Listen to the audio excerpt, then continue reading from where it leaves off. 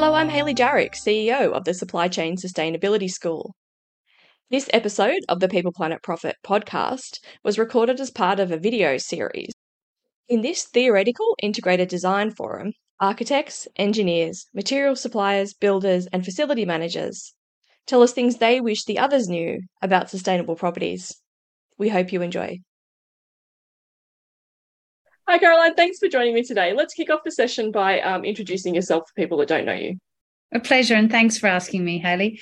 So I'm Caroline Pidcock. I'm an architect. I've been in my own practice for 30 years. The last 4 years, I've been doing less project-based work and more, I suppose, advocacy and strategy thinking around sustainability and how architecture can apply our considerable skills to being a part of the solution in the climate change world rather than a big part of the problem.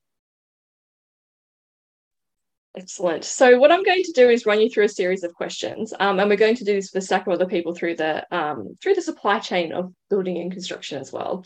And I'm going to kick off with what's 3 things that architects wish that engineers knew about sustainability properties. How about if I just rephrase that a bit and tell you about the best working relationship I had with an engineer? And that was when we brought them on early, much earlier, and just after we had some very basic sketches.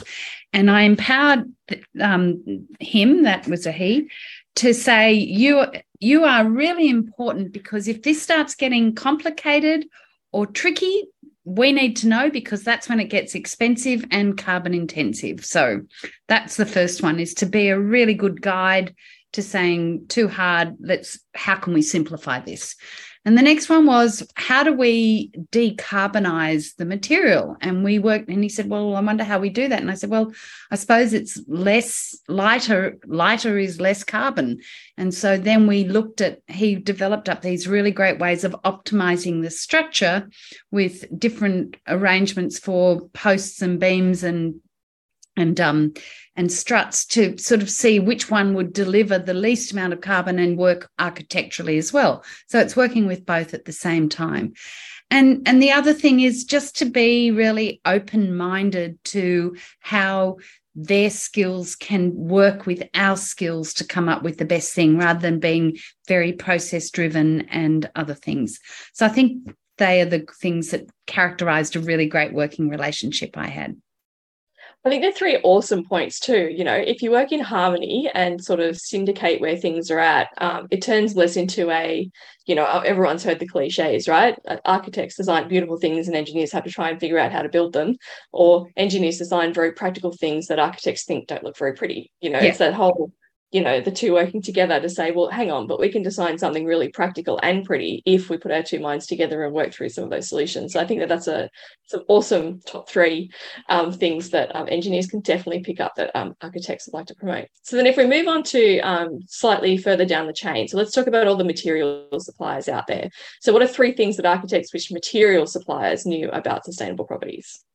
Well, the very first thing is know what's in your product so we can talk about it.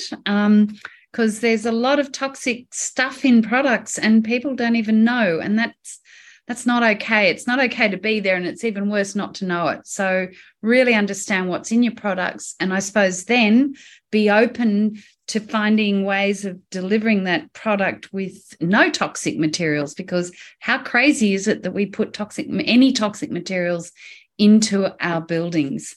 And then I think the other one is just to be able to really work with architects on what the qualities of the materials are and where they are best used and where they are best not used, because I think there are some materials that can be exposed to a lot of weather and other ones that never should be. So I think having that, again, interactive discussion around where those products are well used and where they're not is really important. Yeah, it's interesting. I mean, that whole durability factor during construction, right? You might have it looks pretty when you build the building, but if 3 weeks in, it doesn't stand the test of time. It doesn't look very pretty sort of after a month, a year, 7 years, 10 years. Yeah. So yeah, it's around ensuring the longevity of that beauty and functionality beyond that point. Yeah. So I think that they're 2 very good things.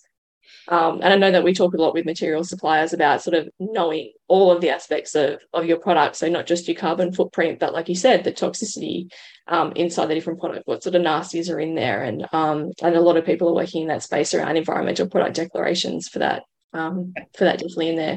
And I think more so probably these days than anywhere else, it's around where you're making those products as well. You know, has modern slavery been used in the production of your materials? Knowing that, so that you can then have a conversation about it. And what energy is being used to create them and all those sorts of things. And then getting engaged about how to improve them on all those levels.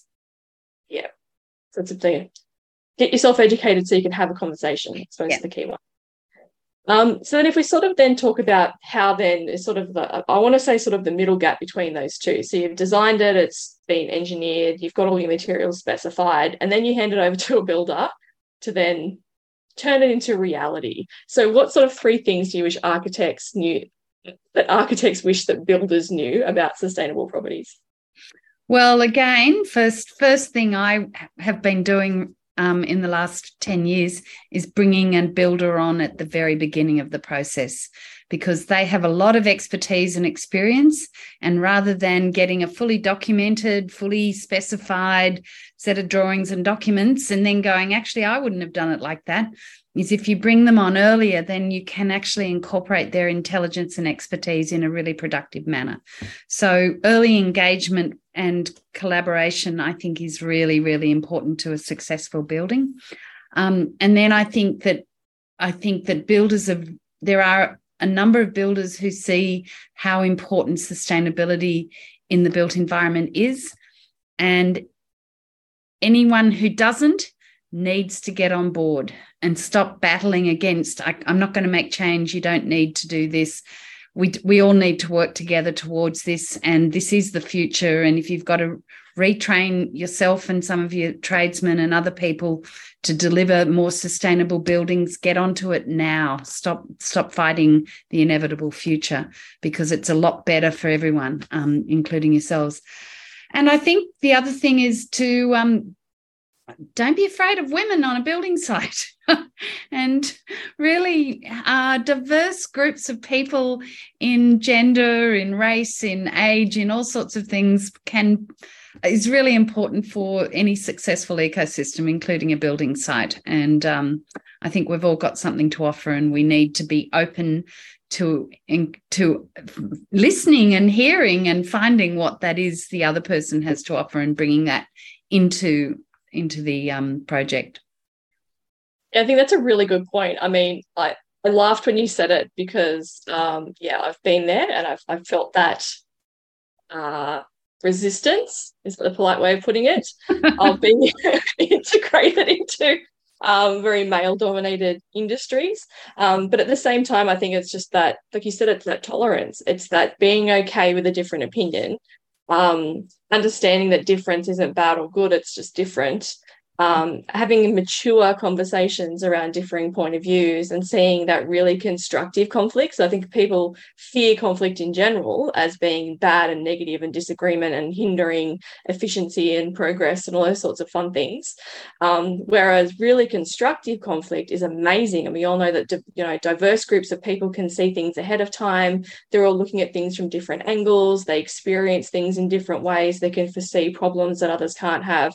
And surely being able to openly express those sorts of things early on. I think if you've got a ground rule that everyone comes to this trying to get the best outcome, and therefore to tease out some different ideas is a good thing before it's built.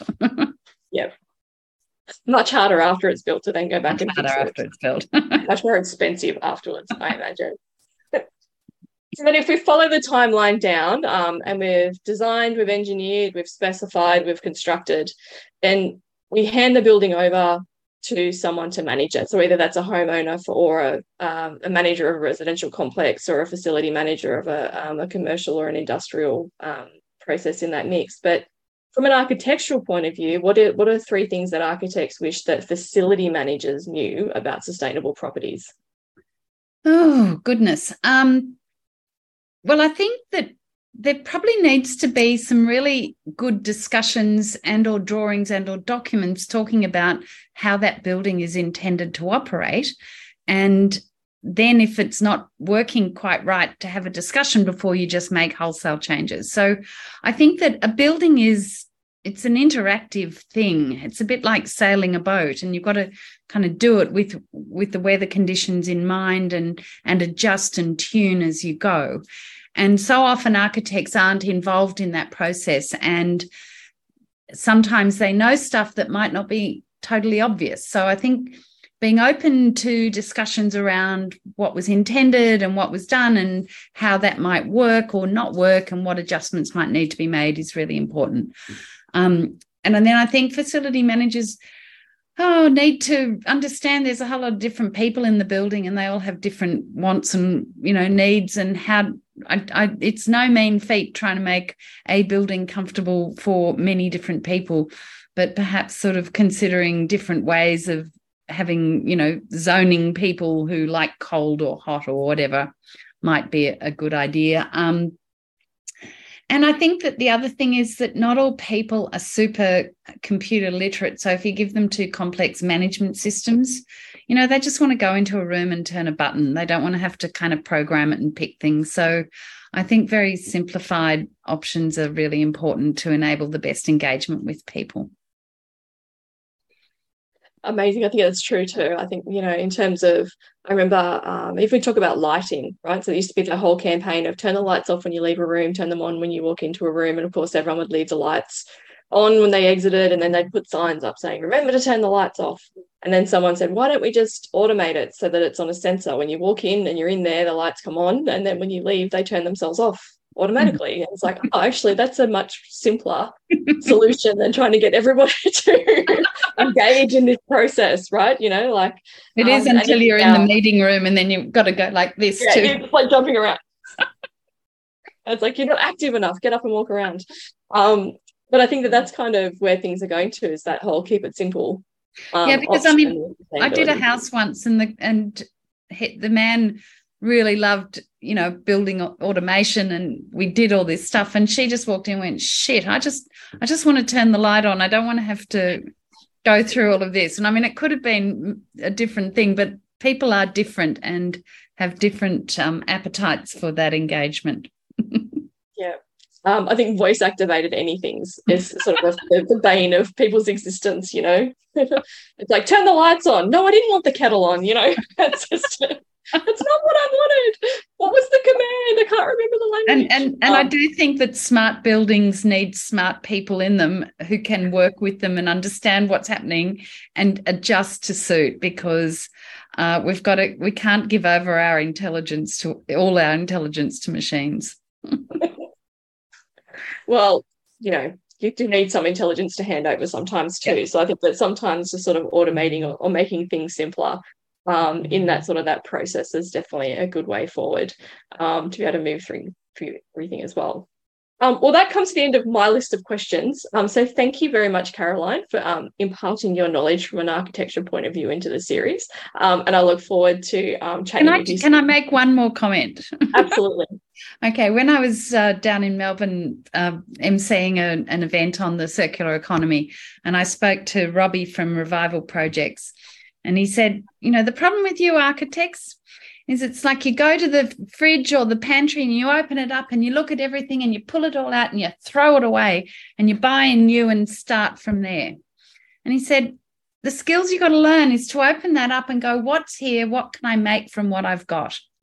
And I think that is one of the most important things our industry needs to start doing right now, because every single tonne of carbon counts, and making the most of the embodied carbon of existing buildings and materials and building systems is really important.